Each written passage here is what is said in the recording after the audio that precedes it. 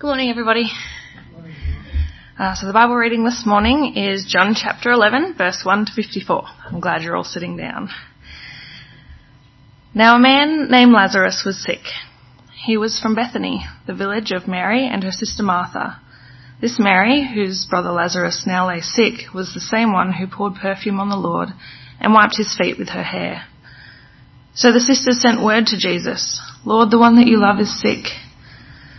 When he heard this, Jesus said, "The sickness will not end in death. No, it is for God's glory, so that God's Son may be glorified through it." Now Jesus loved Martha and her sister and Lazarus. So when he heard that Lazarus was sick, he stayed where he was for 2 more days. And then he said to his disciples, "Let us go back to Judea." "But Rabbi," they said, "a short while ago the Jews there tried to stone you, and yet you're going back?" Jesus answered, "Are there not 12 hours of daylight? Anyone who walks in the daytime will not stumble, for they see by this world's light.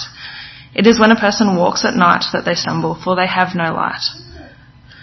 After he said this, he went on to tell them, "Our friend Lazarus has fallen asleep, but I'm going there to wake him up."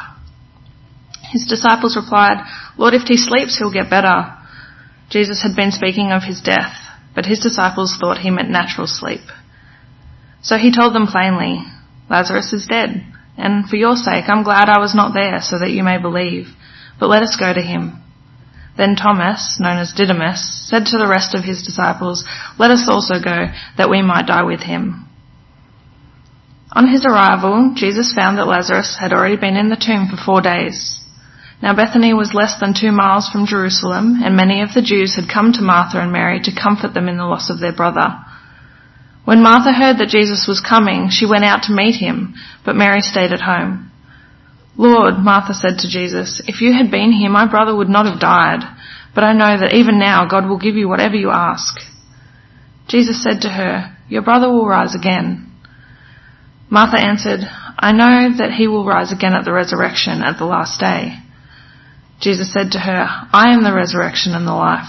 The one who believes in me will live, even though they die. And whoever lives by believing in me will never die. Do you believe this?" "Yes, Lord," she replied. "I believe that you are the Messiah, the Son of God, who is to come into the world." And after she had said this, she went back and called her sister Mary aside. "The teacher is here," she said, "and he is asking for you." When Mary heard this, she got up quickly and went to him. Now Jesus had not entered the village, but was still at the place where Martha had met him. When the Jews who had been with Mary in the house comforting her noticed how quickly she got up and went out, they followed her, supposing she was going to the tomb to mourn there. When Mary reached the place where Jesus was and saw him, she fell at his feet and said, "Lord, if you had been here, my brother would not have died." When Jesus saw her weeping, and the Jews who had come along with her also weeping, he was deeply moved in spirit and troubled. "Where have you laid him?" he asked. "Come and see, Lord," they replied. Jesus wept. Then the Jews said, "See how he loved him." But some of them said, "Could not he who had opened the eyes of the blind man kept this man from dying?" Jesus, once more deeply moved, came to the tomb. It was a cave with a stone laid across the entrance. "Take away the stone," he said. "But Lord," said Martha, the sister of the dead man, "by this time there is a bad odor, for he's been there for 4 days." And Jesus said, "Did I not tell you that if you believe, you will see the glory of God?" So they took away the stone. Then Jesus looked up and said, "Father, I thank you that you have heard me. I knew that you always hear me, but I said this for the benefit of the people standing here, that they might believe that you have sent me." Then he said, when he had said this, Jesus called out in a loud voice, "Lazarus, come out." The dead man came out, his hands and feet wrapped in strips of linen and a cloth around his face. Jesus said to them, "Take off the grave clothes and let him go." Therefore many of the Jews who had come to visit Mary and had seen what Jesus did believed in him. But some of them went to the Pharisees and told them what Jesus had done. Then the chief priests and the Pharisees called a meeting at the Sanhedrin. "What are we accomplishing?" they asked. "Here is this man performing many signs. If we let him go on like this, everyone will believe in him, and then the Romans will come and take away both our temple and our nation." Then one of them, named Caiaphas, who was the high priest that year, spoke up. "You know nothing at all. You do not realize that it is better for you that one man die for the people than the whole nation perish." He did not say this on his own, but as high priest that year he prophesied that Jesus would die for the Jewish nation, and not only for that nation, but for all the scattered children of God, to bring them together and make them one. So from that day on, they plotted to take his life. Therefore, Jesus no longer moved around publicly among the people of Judea. Instead, he withdrew to a region near the wilderness, to a village named Ephraim, where he stayed with his disciples. Thanks, Laura. I'm going to pray and ask God to help us as we take a closer look at that passage together. Gracious Father, thank you for your word. Thank you that we have the privilege of hearing it, and ask that by your Spirit you might be exciting our own spirits towards greater faith in you and a love for Jesus that spills out into a love for others. And we pray this in Jesus' name. Amen. People have been personifying death forever.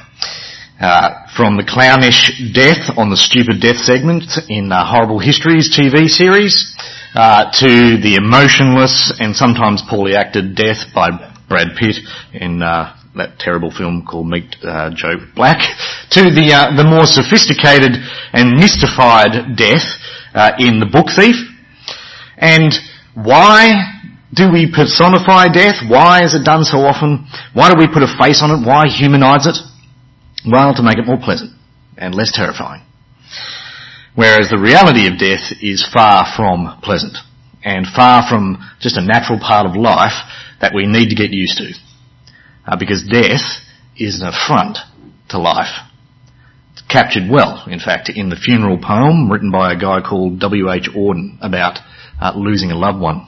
It goes like this. He writes, "Of the one he lost, he was my north, my south, my east and west, my working week and my Sunday rest, my noon, my midnight, my talk, my song. I thought that love would last forever. I was wrong. The stars are not wanted now. Put out everyone. Pack up the moon and dismantle the sun. Pour away the ocean and sweep up the wood, for nothing now can ever come to any good." Now, I reckon that might capture something of where many people are at with death, particularly when they come face to face with it.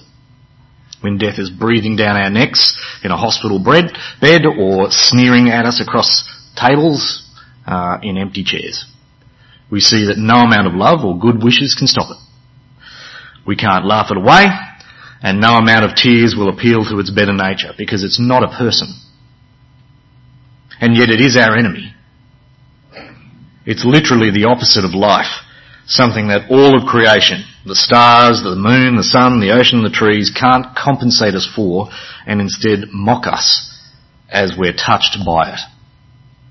Death is an appalling, all-consuming reality that is just terrifying. It's better not to talk about it, which is of course what many do, because we don't want to think of the end, our end, or the end of those that we love. But, as we'll see in today's passage, death is not the end. And that's where we're going today, to see that first, death controls the narrative, but not Jesus. Second, that death is not the end, Jesus is. But even more than that, death serves Jesus, which is the final point. But just a quick recap on where we've been so far in the Gospel of John before we get on to those points.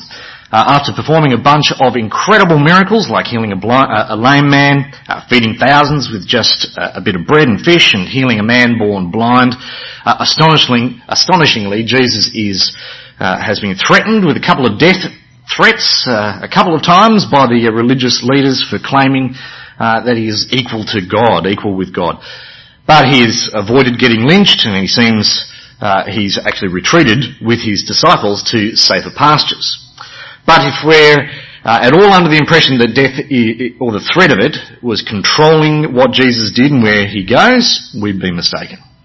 Which brings us to the first point. Death controls the narrative, but not Jesus. Word comes to him, as we read, of his mate Lazarus, who's sick and going to die, but rather than go to him, he waits 2 more days because, as he says in verse 4, this sickness will not end in death. No, it's for God's glory, so that God's Son may be glorified through it. And yet Lazarus dies, as Jesus says, 2 days later, in verse 14, but Jesus is in control here. Not sickness, not death. His glory is the end of this story, not death. No one's going to be talking about poor old Lazarus suffering and dying. They're all going to be talking about Jesus at the end of this story and how he's from God. But we're not there yet. And everyone else, still under the spell of death, death is controlling the narrative. After all, death has a pretty strong track record of ending everyone's story, right? It's never a happy ending. Of the 2 things that are said to be certain in life, only one of them always gets the dodgy rich as much as everyone else. And that's death. And when people are sick and die, or with others getting sick and dying, it always seems to control the narrative and to do strange things to them. Otherwise, civil family members turn on each other. Or everyone starts saying strange things like, well, she's looking down from heaven on us. As if saying it makes it true. A bit like our mate Thomas here in this story. After Jesus has plainly said that Lazarus is sick, his sickness will not end in death, and then he has died, Thomas says to everyone there in verse 16, let's go to him. Let's also go, that we may die with him. What? Die with who? Jesus? Lazarus? And why would he think that? Now people are divided over what Thomas is actually saying here. Is he simply being stupidly brave? Yeah, let's go and die with Jesus. Or is he being faithless and despairing? Well, we're all going to die like Lazarus anyway, so let's go. It's not actually that definitive. Nobody really knows. And that it's not really sure tells me that maybe even Thomas didn't know what he was saying. And his mates, probably bring it up later at parties. Hey, Thomas, remember when you said? And he goes, all right, guys, enough's enough. It's not funny anymore. All right. I said something stupid. Either way, he's either being stupid or faithless. Death has got his tang all tangled. Yeah, okay. Or it's exposing his unbelief. And maybe not just his, but all the disciples. Because from here on in, they disappear from the story. And I'll mention again. In a narrative sense, death sidelines them. And is seen to go on controlling everyone, weighing people down with grief and shaming them in their misery, as we see when Jesus arrives and Mary comes to him. We read from verse 32, Mary reached the place where Jesus was, saw him, fell at his feet and said, Lord, if you'd been here, my brother wouldn't have died. When Jesus saw her weeping and the Jews who'd come along with her also weeping, he was deeply moved in spirit and troubled. Where have you laid him? He asked. Come and see, Lord, they replied. Jesus wept. It seems Jesus suffers the heavy hand of death here too. He's lost his friend and he's overcome with grief. Death is the tune that everyone is dancing along to, even Jesus. Or is he? He knows what he's about to do, so why is he weeping? It can't be because death has beaten him into submission like everyone else, but maybe it's because he's seeing all his friends overcome and he can't help himself breaking down in grief with them. Maybe. Verse 33 is interesting though. After he sees his friend and others weeping, we're told he's deeply moved in spirit. Now the Greek word that's translated deeply moved in most of our Bibles, English Bibles, it's better translated as angry. Jesus is angry. But what's he angry at? Angry that people clearly don't believe him over death? Angry that the people he loves so much are just so devastated and caught up in sin and sickness and death and unbelief that they just can't see him and who he is in this mess of death? Because if they truly believed in him, they wouldn't be weeping. And so it might be he's angry at the whole thing, that sin and death have so robbed these people of life and hope, and in his love for them, he just can't help but be angry. It's true that we often get angry about what we love the most. Like the proverb says, for jealousy arouses a husband's fury, and he will show no mercy when he takes revenge. So maybe Jesus' anger here is a little bit like a husband's jealousy. It's his love turning white hot against that which is taking those that he loves away from him. And so he weeps here, not as someone beaten down by death and people's unbelief into a hopeless submission, but as a jilted lover about to go on the warpath without any mercy for death, as we'll see. Death may control the narrative for people, but not for Jesus. Because as we'll see, death is not the end. Jesus is, which is the second point.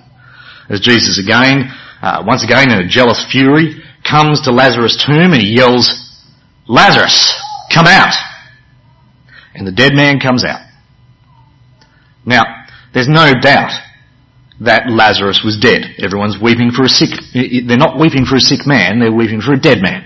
And he's been in the tomb for 4 days. There's a bad odour. The stench of death is literally over the whole scene, but Jesus blows it all away with 3 words. Lazarus, come out. And with that, it's a beatdown. Jesus beats death back. Even Jesus' opponents can't deny the miracle here, but it's more than a miracle. It's a sign of something greater, a sign that death is not the end for Lazarus here, or indeed for anyone, that Jesus himself is the end. As he said earlier when he first rocked up and spoke to Martha, in verse 23, he says, Jesus said to her, "Your brother will rise again." Martha answered, "I know he'll rise again in the resurrection at the last day." Now what's that? What's the resurrection at the last day? Well, in the Old Testament scriptures, they anticipate what will happen at the end of this age. And so many of the Jews in Jesus' day, they were sure that at the end of these days, when this age ends, God will raise everyone from the dead. He'll then judge who goes to everlasting life and who goes to everlasting shame and contempt. Basically, Judgment Day is coming. And everyone will rise from the dead and stand before God. He'll then judge who goes to heaven and who goes to hell. And this day could be called Resurrection Day. And Jesus says to Martha in verse 25, "I am the resurrection." He's saying, I'm the one who raises the dead at the end of the age. Everyone who dies will be raised by me. Some to go to hell, some to go to heaven, to eternal life. And Jesus says, he's the way to life. I am the resurrection and the life. The one who believes in me will live, even though they die. And whoever lives by believing in me will never die.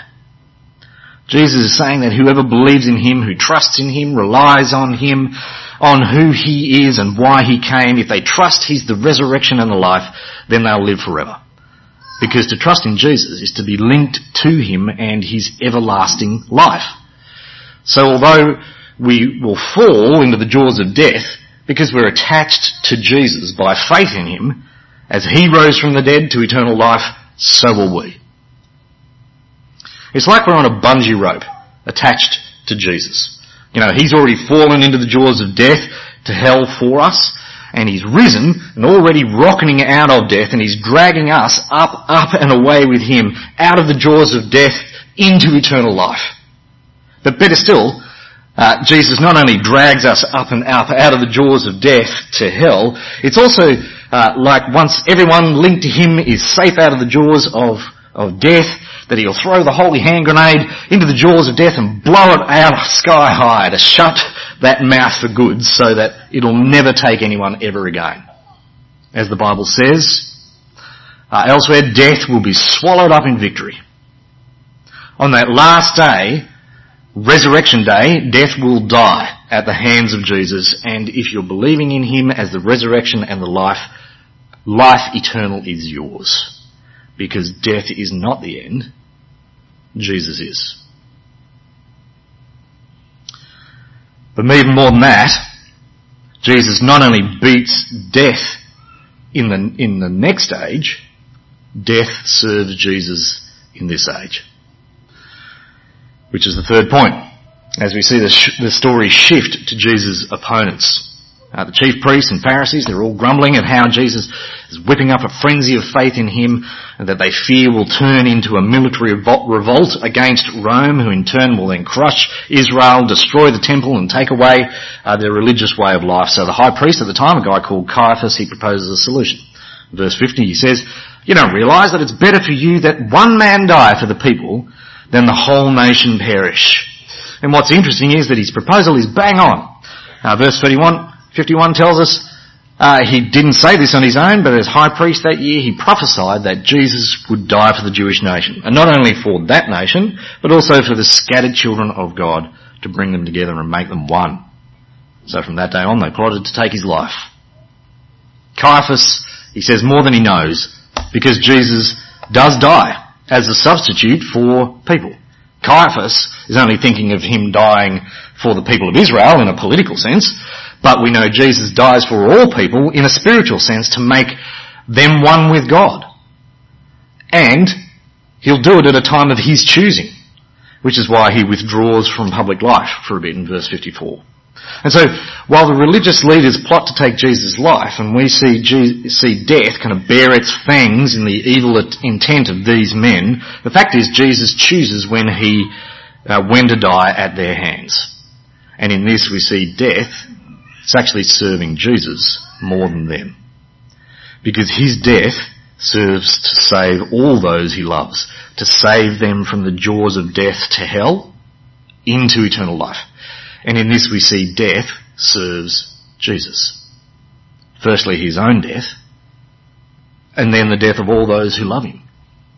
As the Apostle Paul says, we know that in all things God works for the good of those who love him, who have been called according to his purpose. I'm convinced that neither death nor life, neither angels nor demons, neither the present nor the future, nor any powers, neither height nor depth nor anything else in all creation will be able to separate us from the love of God that is in Christ Jesus our Lord. Death cannot separate us from God's love in Jesus. Instead, we know that even in death, our death and the death of others, God will work for the good of those who love him. For those in Jesus. Death still serves Jesus for his good and for our good. As Paul says elsewhere, to Christians at the time, to live is Christ and to die is gain. I desire to depart to be with Christ, which is better by far. But it is more necessary for you that I remain in the body. Because we know death is not the end, that Jesus is, and that while death might try hard to control the narrative in our lives, it cannot control Jesus. Indeed, death serves Jesus to save us and to work the good for us. And so for those of us who are believing in Jesus, death need not control us. Indeed, we can see it serving us for our good. And all this can mean a bunch of things for us. But here's a few thoughts. Firstly, it's impossible to avoid hell if we die and we don't believe in Jesus. And so any fear that people might have of death is reasonable. It's understandable then that people would avoid talking about death or try to domesticate or normalise it, either by personifying it or laughing about it or telling themselves made-up stories in the face of it or clinging to the teachings of mere men and women about it to make themselves feel better. But these make sense if we don't believe in Jesus. These are the kind of things we should expect of those fearing death. But death is not the end. Jesus is. So please, if death scares you and you're wondering where you'll go when you die, believe in Jesus. His love for you is so fierce, he went through death and hell for you so that you wouldn't have to. Please, chat with a Christian friend or a family member if you want to follow this up. Or drop me a line. Come and chat to me. I'm more than happy to talk about this with you more. That's the first thing. Secondly, as impossible as it is to avoid hell without believing in Jesus, it's just as impossible to miss heaven by believing in Jesus. Because he is the resurrection and the life.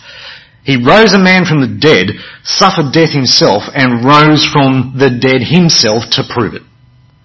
He's the guy at the end of the age who decides who gets into heaven and who doesn't. And he says the whole path is faith in him.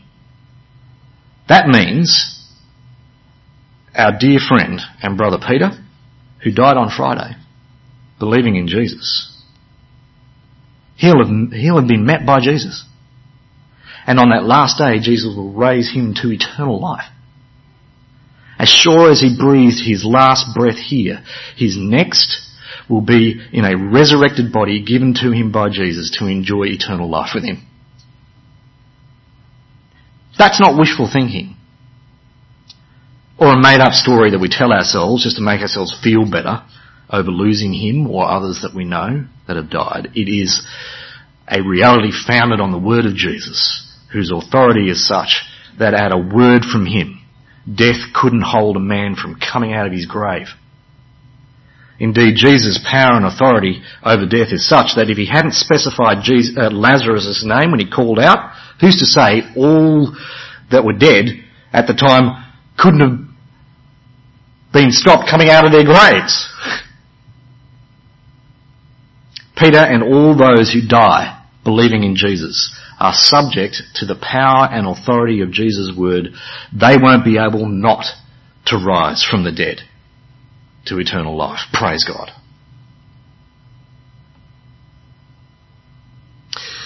Thirdly, given that death is not the end and Jesus is, it might be worth talking about death with those who don't know Jesus.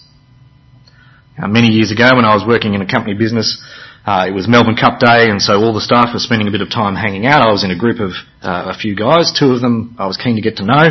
The other one I already knew. He was a Christian guy. And his opening line to them was, "So, where are you going when you die?" They looked awkwardly at each other and then at me. One walked away and the other lingered only long enough not to seem rude.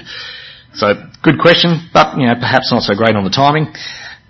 But as someone wisely pointed out to me recently, better to ask early than never at all.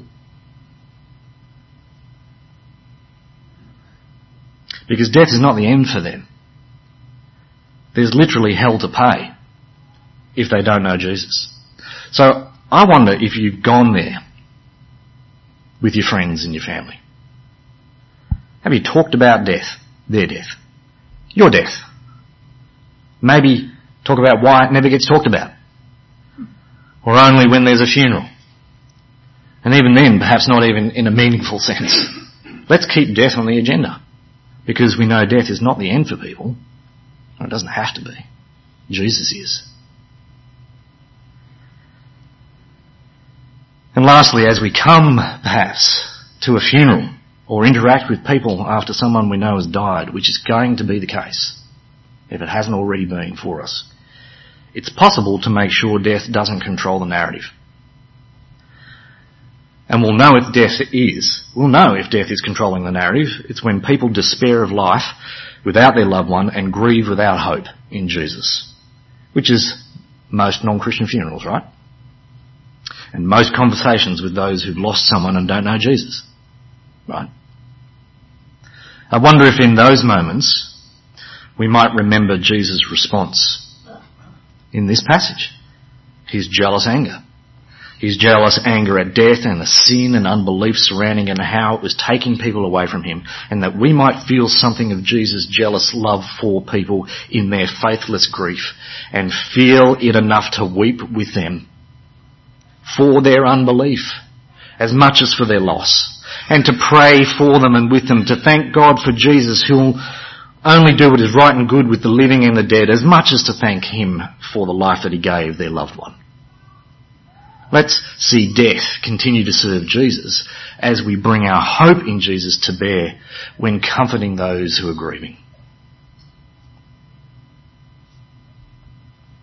So, death might control the narrative, but it can't control Jesus, because death is not the end, Jesus is. And even more than that, death serves Jesus.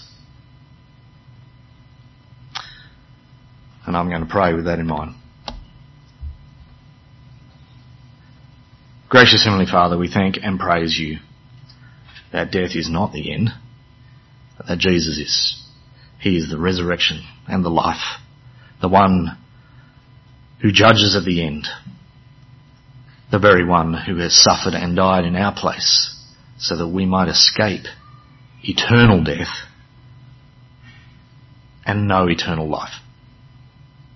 Please help us as those snatched out of the jaws of death to hell by Jesus and his death in our place, to be moved to love those around about us, to keep death on the agenda, to keep talking about how death is not the end and that Jesus is, and to be lovingly and caring for those particularly who are grieving without hope, that we might pray for them and weep with them, to the end that they might know Jesus and the hope that we have in him, that death is not the end and that Jesus is our great and wonderful eternal Saviour. And we pray this in his precious name. Amen.